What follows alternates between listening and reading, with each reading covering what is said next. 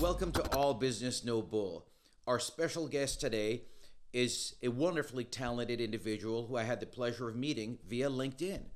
The wonderfully talented Mr. Dan Darlak, who is a producer and is the CEO of 8 Count to Fame Productions. Welcome, Dan. Hey, thanks for having me. It's good to be here. So nice to meet you. And I'd also like to introduce to you, as well as the audience, my lovely daughter, Rebecca. Rebecca, why don't you also tell us a little bit about yourself? Of course. I am the CEO of Supreme Soul Films. I direct and edit music videos, photos, visual arts, and covers, like single and album covers for music. But yes. So, Dan, how did you get into film? What's the story behind that? I always say it wasn't really a choice. It was more of a compulsion. And Rebecca, I'm not sure if you can relate to that because you can't really see yourself doing anything else and being happy. Yes. So I started as an unpaid production assistant, like pretty much everybody else at 18, which I guess is an advantage because, I know a lot of people in their early 20s who are just starting that now. So I'm glad I got that head start. And then networking was the name of the game. Like you said, we met LinkedIn, and that has actually been the cornerstone of my career, luckily. Without it, I would be nowhere, if I'm being quite honest. So it sounds like you're big into self-awareness then. Yeah, for sure. So you got your foot in the door through actual hands-on experience. Did you also go to a film school? Yeah, I graduated from Loyola, Maryland, and I was a communications major. So there was some video production involved, lots of basic stuff, lots of framing, compositions, lighting, stuff like that. But they didn't really teach the business side, which I think is critical. I don't think it really matters how creative you are. If you don't have some sort of grasp for the business side of the industry, you're not going to make it. So how did you create that balance between art and business? I would say the art was definitely more self-taught. Just watching film, I think, was the best education I got. I think it's far superior of an education than actually going to school for it, if I'm being quite honest. And as far as the business side, I connected with a lot of people more on the business side in LinkedIn. So they were kind of the ones that were showing me the reins of the industry.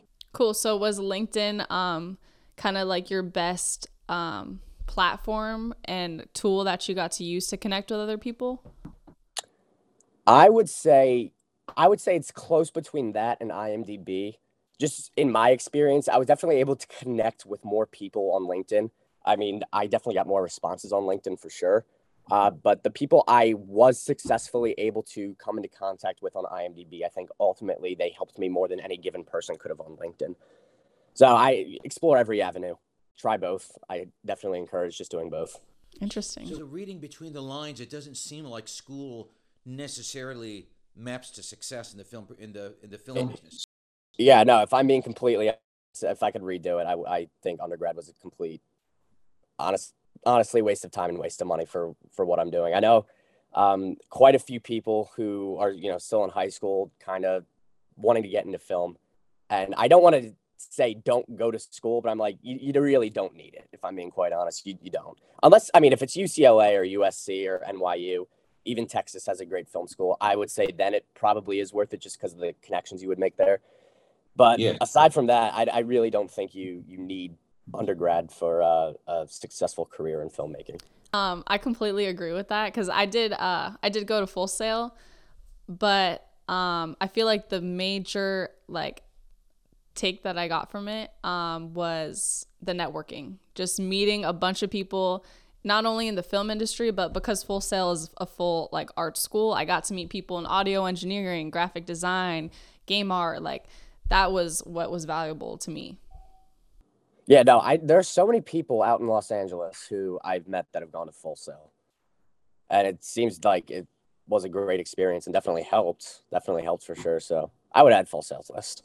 What I'm getting between the two of you is that you can get all the film education that you want, but if you're not driven, it's just not going to work out. Correct. Yeah, no, if I had to put one word on it, I guess, and as cliche as it might sound, I would probably say persistence. I mean, I know it's something like 90% of people who do go to school for entertainment, within 5 years of graduation, they're no longer in entertainment. So you just kind of have to let the pool filter out a little bit.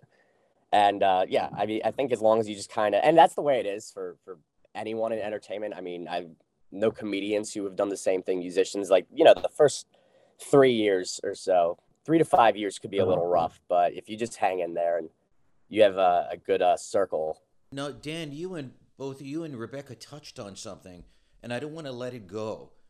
The It's almost like a split brain, where you have the right side and the left side. The right being artistic, the left being more analytical. And it sounds as though most individuals who go into this line of work, this profession, are concentrated on the artistic. Why do you suppose, after so many years, business is not taught to those who are studying film? I mean, if you really think about it, Dan is like as well as yourself, but especially as a producer, you have all the elements of entrepreneurship there, right? Yeah.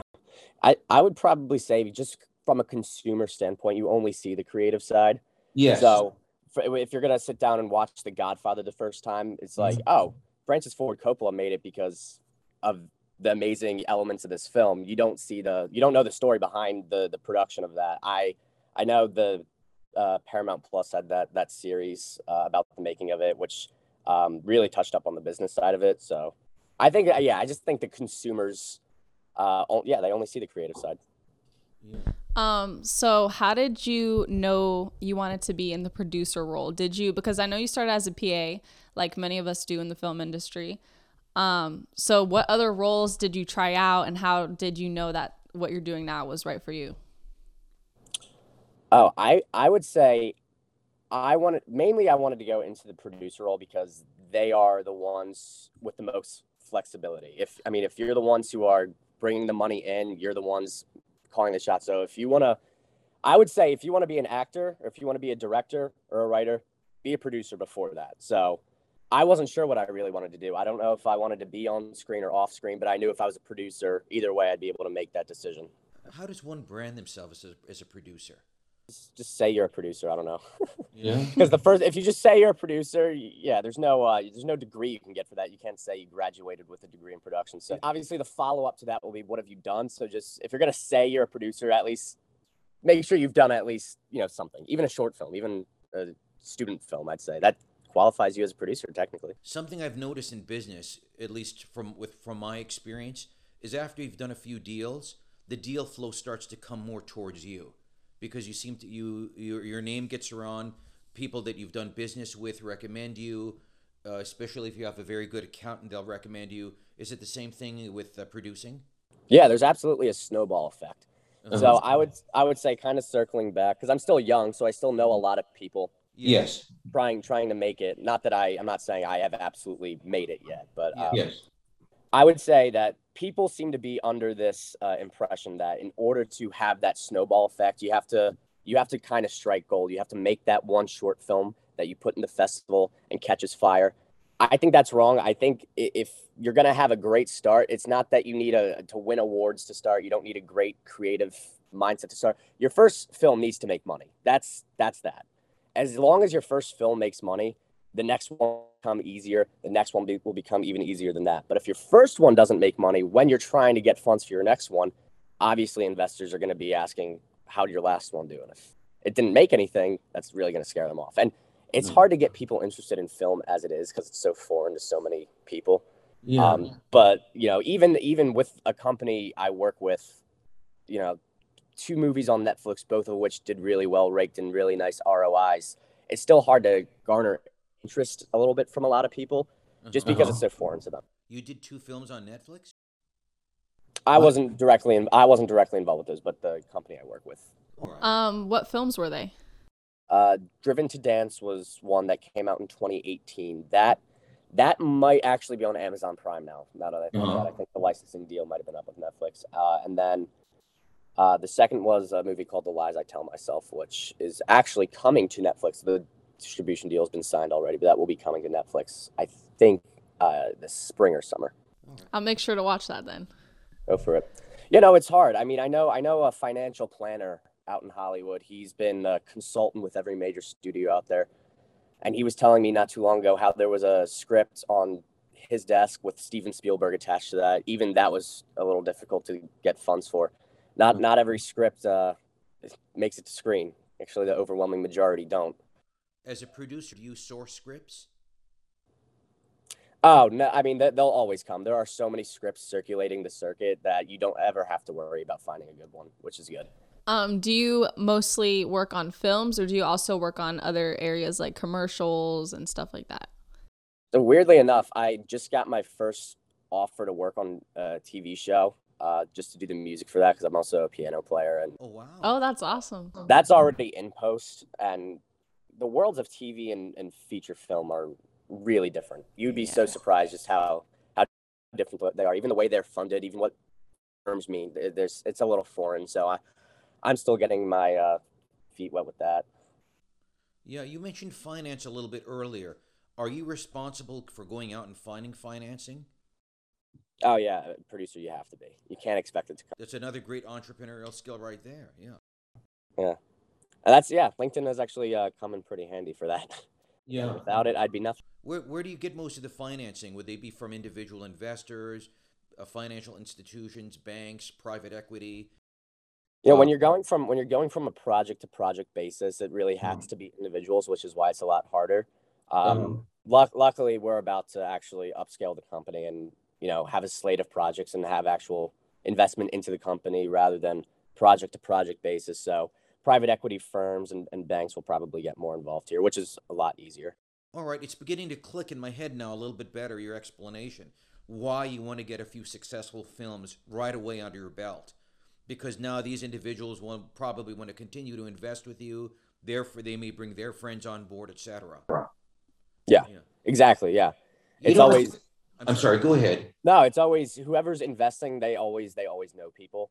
They Uh-huh. always have buddies who will be interested in the next one. So you better make sure the current one makes money because of not just the short term reward, but I would personally argue more long term reward when you're first starting out.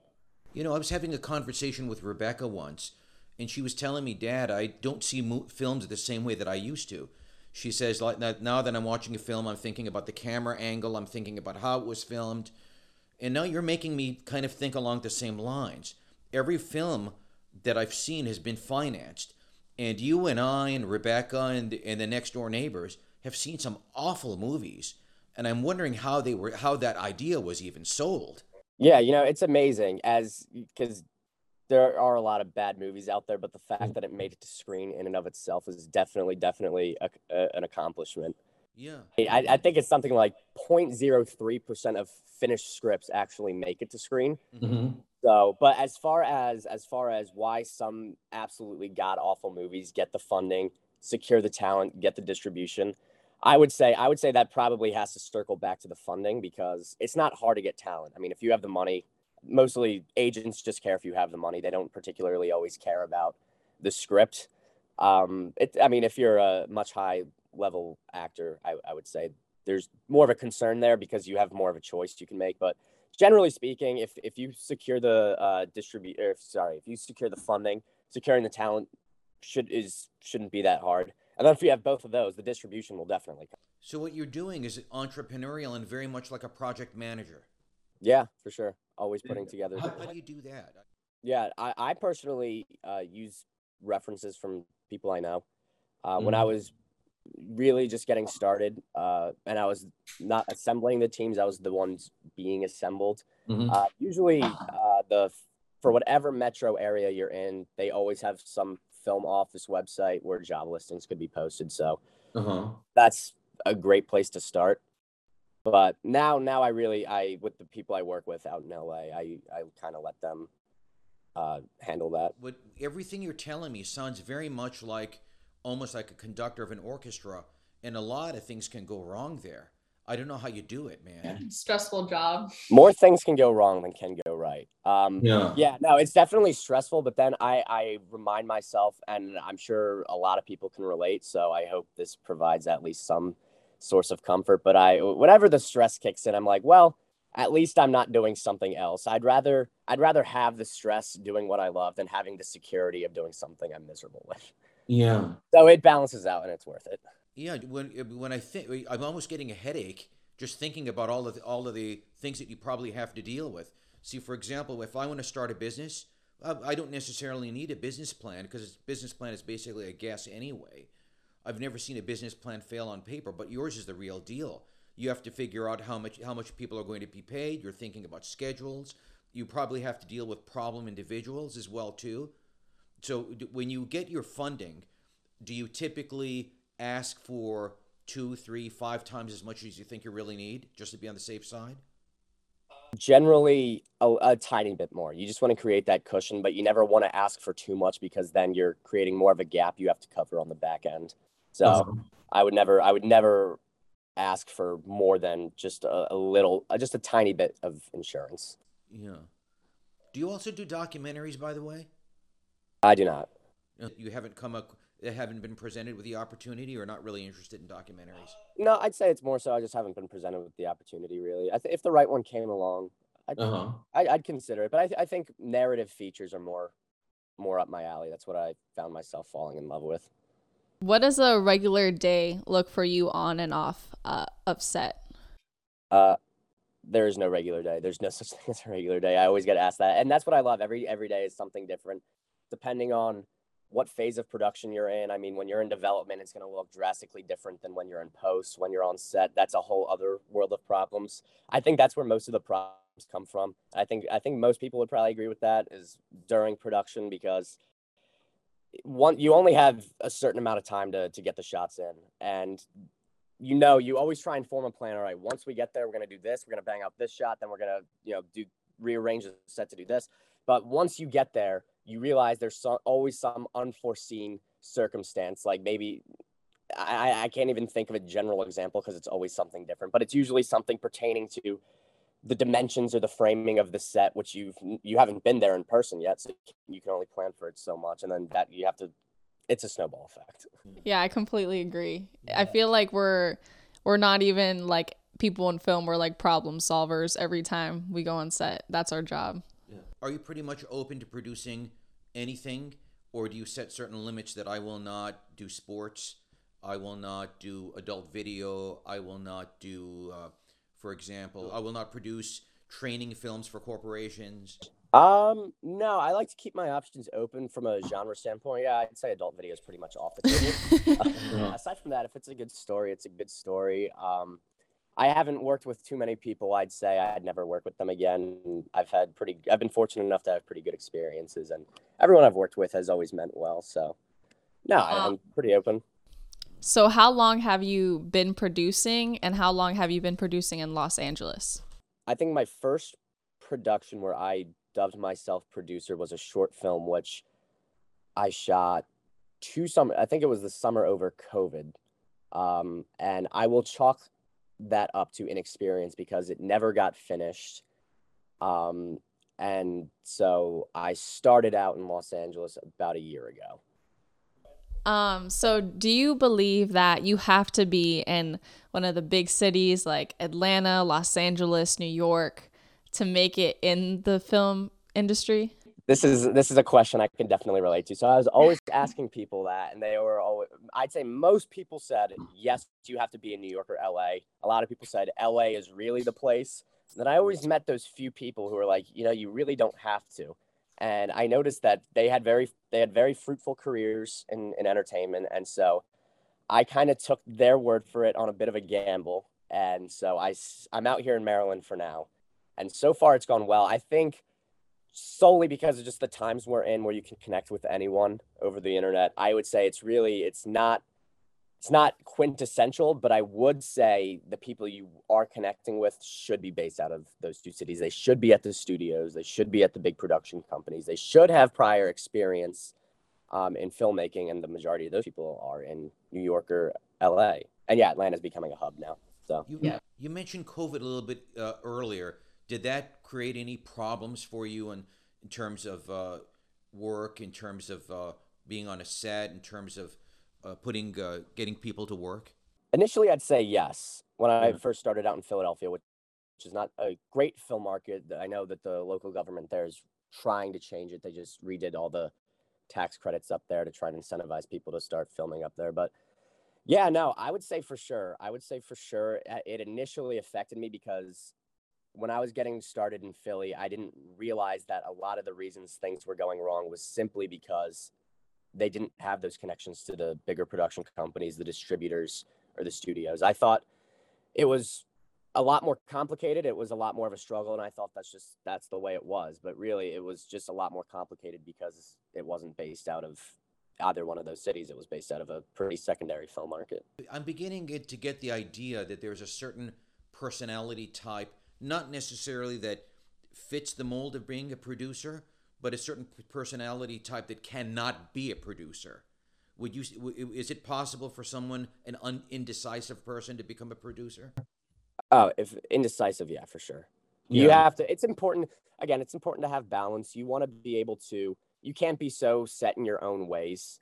You have to get other, you have to have a good team around you who is going to help steer you in the right direction, but also you have to have some sort of sense of direction and you know where you're taking it. So in case shit ever hits the fan, you know you have a plan. Have you ever worked with difficult directors or difficult other team members, had difficulties with them? I wouldn't say difficult because of their personalities. I would say just uneducated. We were all uneducated at one point. I mean, I will be the first to tell you there was definitely a point where I had no clue what I was doing, but I thought I was going in the right direction. So yeah, but it's nothing to be upset about that you brush shoulders with people who are like that. I was absolutely one of those people, and I'm sure in many ways I still am, not to sound like I'm full of myself. I always have to bring myself down a peg and remember, hey, I'm 23. I have a lot to learn still. You're only 23? Yeah. I would have never guessed, man. You would have guessed I was 17 looking at my face. Well, I've had too many of my real IDs taken by bouncers. No, you do look very young, but you carry a certain gravitas with you about you that I thought you were older. Oh, yeah, thank you. And I have no problem looking young. When I'm in my 50s, I'll look like I'm in my 30s. So That's always nice. That's always helpful. Freelance versus working for a production company. The pros and cons for you personally? I prefer working freelance for sure. Freelance, of course, and it doesn't matter what field you're in. You're your own boss. You make your own schedule. But again, you have to realize with that, you're only going to go as far as you allow yourself. So as rewarding as it can be, you have to put a lot of pressure on yourself. It takes definitely takes a certain type of person to be a freelancer. And then working for a production company, of course, I definitely encourage that when you're getting started so you can learn the ropes. I would never encourage anyone to be a freelancer right off the bat. But you can only go so far.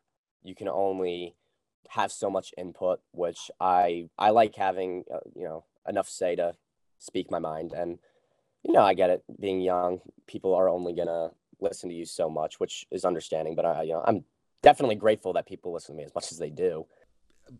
Just not too long ago, Rebecca and I were having a conversation.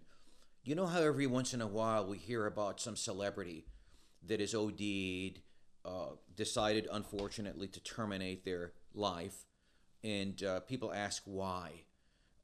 They sometimes just say or that maybe the individual was unhappy. And one of the avenues that we were searching for is that in business, you have to be successful, you have to be very optimistic, right? But then again, you're dealing with art in your situation, in your case, as well as musicians, other artists. They're dealing with art, which sometimes goes into our shadow, goes into the dark side. How do you balance that? Where you can, like someone like an Edgar Allan Poe, wrote about some incredibly morbid things, but was a very successful poet, right? So everything you're going to produce is not going to be a comedy. So how are you able to be so upbeat and success oriented when dealing with the negative side, the dark side? Yeah.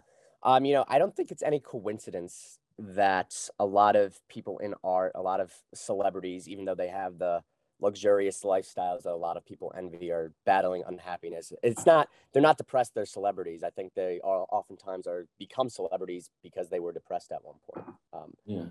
Personally, I find dealing with that, and I really haven't had too many projects that were really dark. But I don't think that would be much of an issue for me, honestly, because we've all gone through those episodes, and I'm no stranger to that. But I know that that's for the most part behind me now. So I think just having that hindsight and kind of having that boost of I conquered it. Yeah. So you kind of compartmentalize that. Yeah, for sure. Yeah, because if you ever look at like stage acting or maybe novellas, from some of the Latin countries where when they're acting, it almost sounds like they're on stage. They're giving declames, louder than people normally speak. And we all know that's not the way people behave. And then when they try to be more realistic using a Stanislavski method, then sometimes artists get so deep into character that they can actually become depressed because they're trying to feed into that.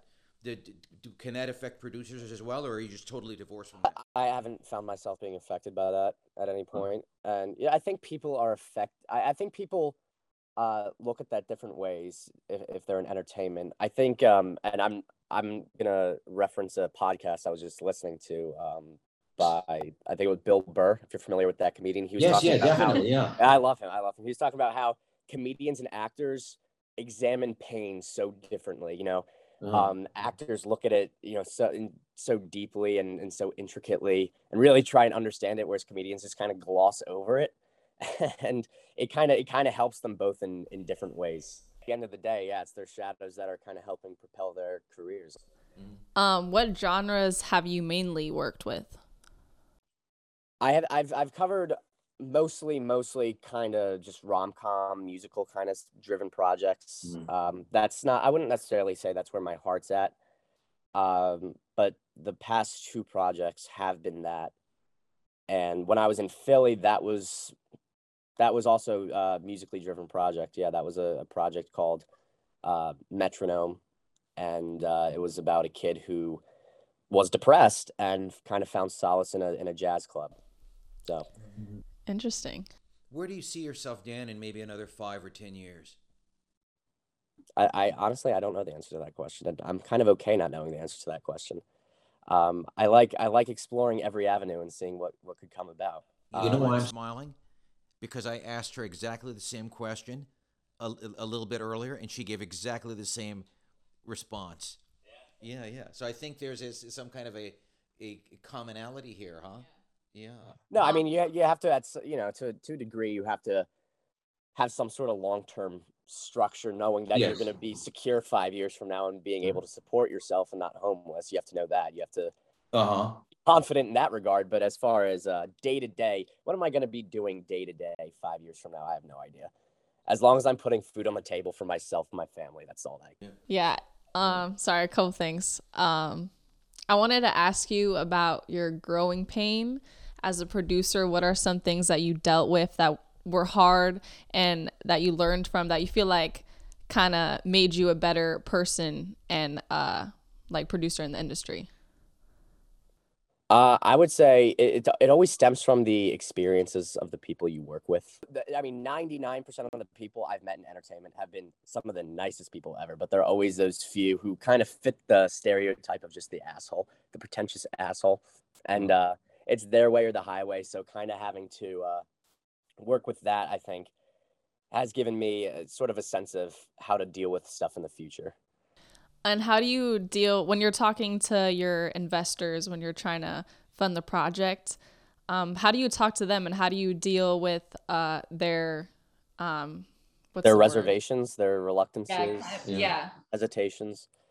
Honestly, I think this is also a big thing, that a big personality trait that you really should have if you're in film. It really helps. And I think it's also important to be very genuine about the stuff. I honestly, I love people. I value my relationships. When I'm getting on the phone with an investor, I don't want just to get into the business side with them. I want to also be part of the journey with them. I want them to be part of the journey with me. And so I want, to have a very solid foundation and chemistry. And so you just have to kind of not only, I would say, be a business person with them, also try your best to be a friend with them. So do you kind of pitch the entire project to the investor over the phone, over Zoom? Is it kind of like a treatment process? Do you do it with the director? No, it's you generally have to be as straightforward as you can be. The less steps, the better. Just have the business plan and just start going for it. So as long as you, it doesn't matter if you have a director on board or if you have a whole team on board or if it's just you still need the money. So just go right for the source. So it's kind of like a elevator pitch for your production, like short and simple and to the point. Yeah, I'd put it that way. I'd say, yeah, initially it's the elevator pitch, and then the inevitable millions of questions will follow, which is completely understandable. So, yeah, it's always different. And you said you use LinkedIn to find these investors, right? Like, how do you know the right person or people to ask to fund the projects?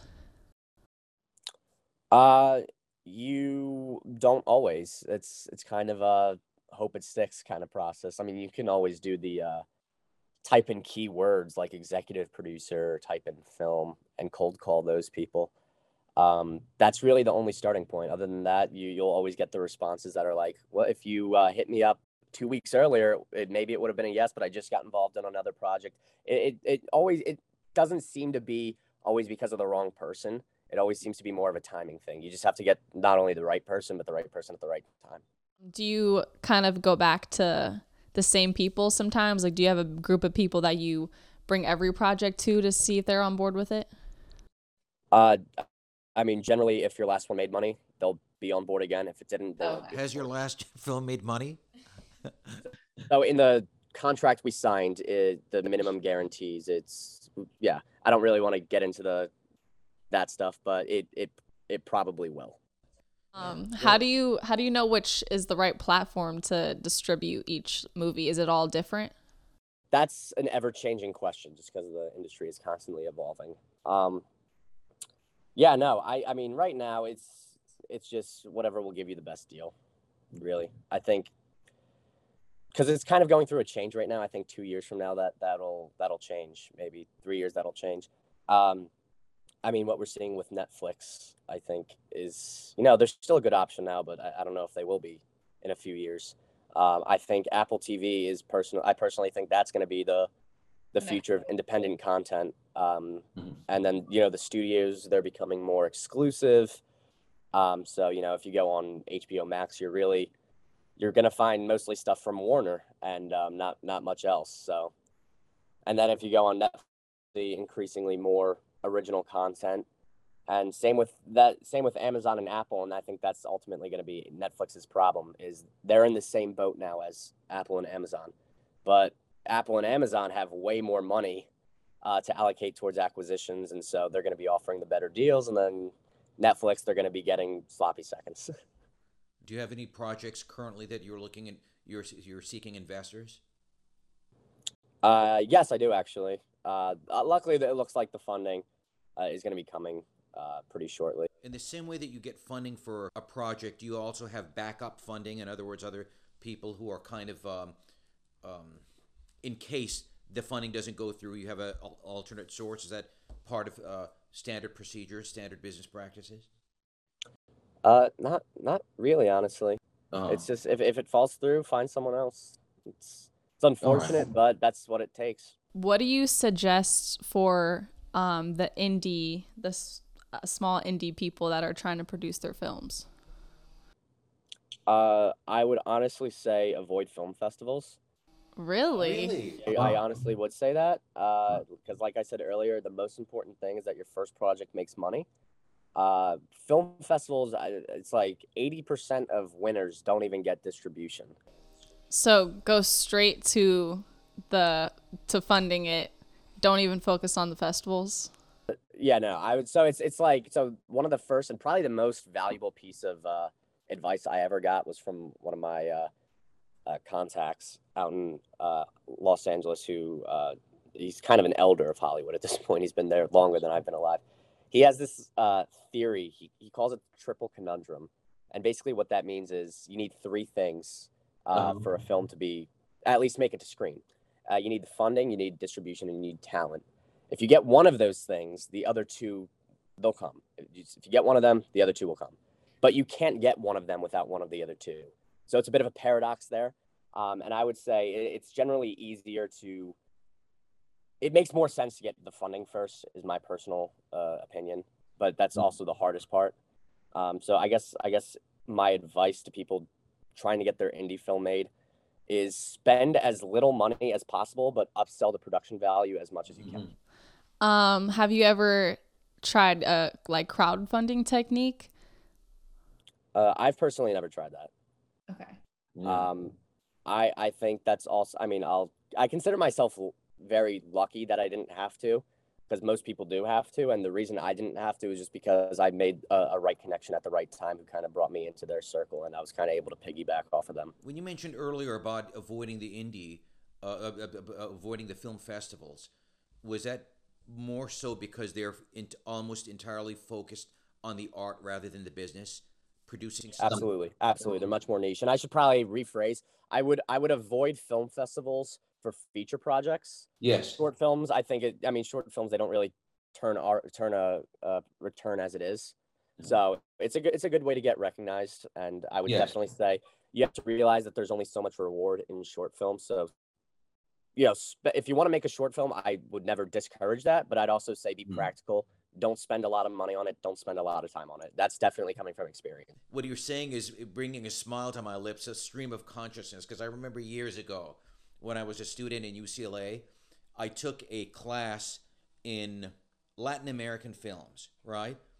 And one of the films it wasn't a film class. Well, we had a film class, but this was a different class where the professor was raving about this French film called Sunday in the Country, in French, Dimanche à la Campagne, and what a great film it was, and that it had gotten all sorts of awards. So I thought, okay, well, I'll go and see it. So I went to some artsy movie theater, and the entire film was about a French family having a lunch. That was it. They were just sitting around a table, eating and talking. Yeah, there's no such thing as a bad idea. It's all about the execution. Yeah, I don't know if that movie made any money though.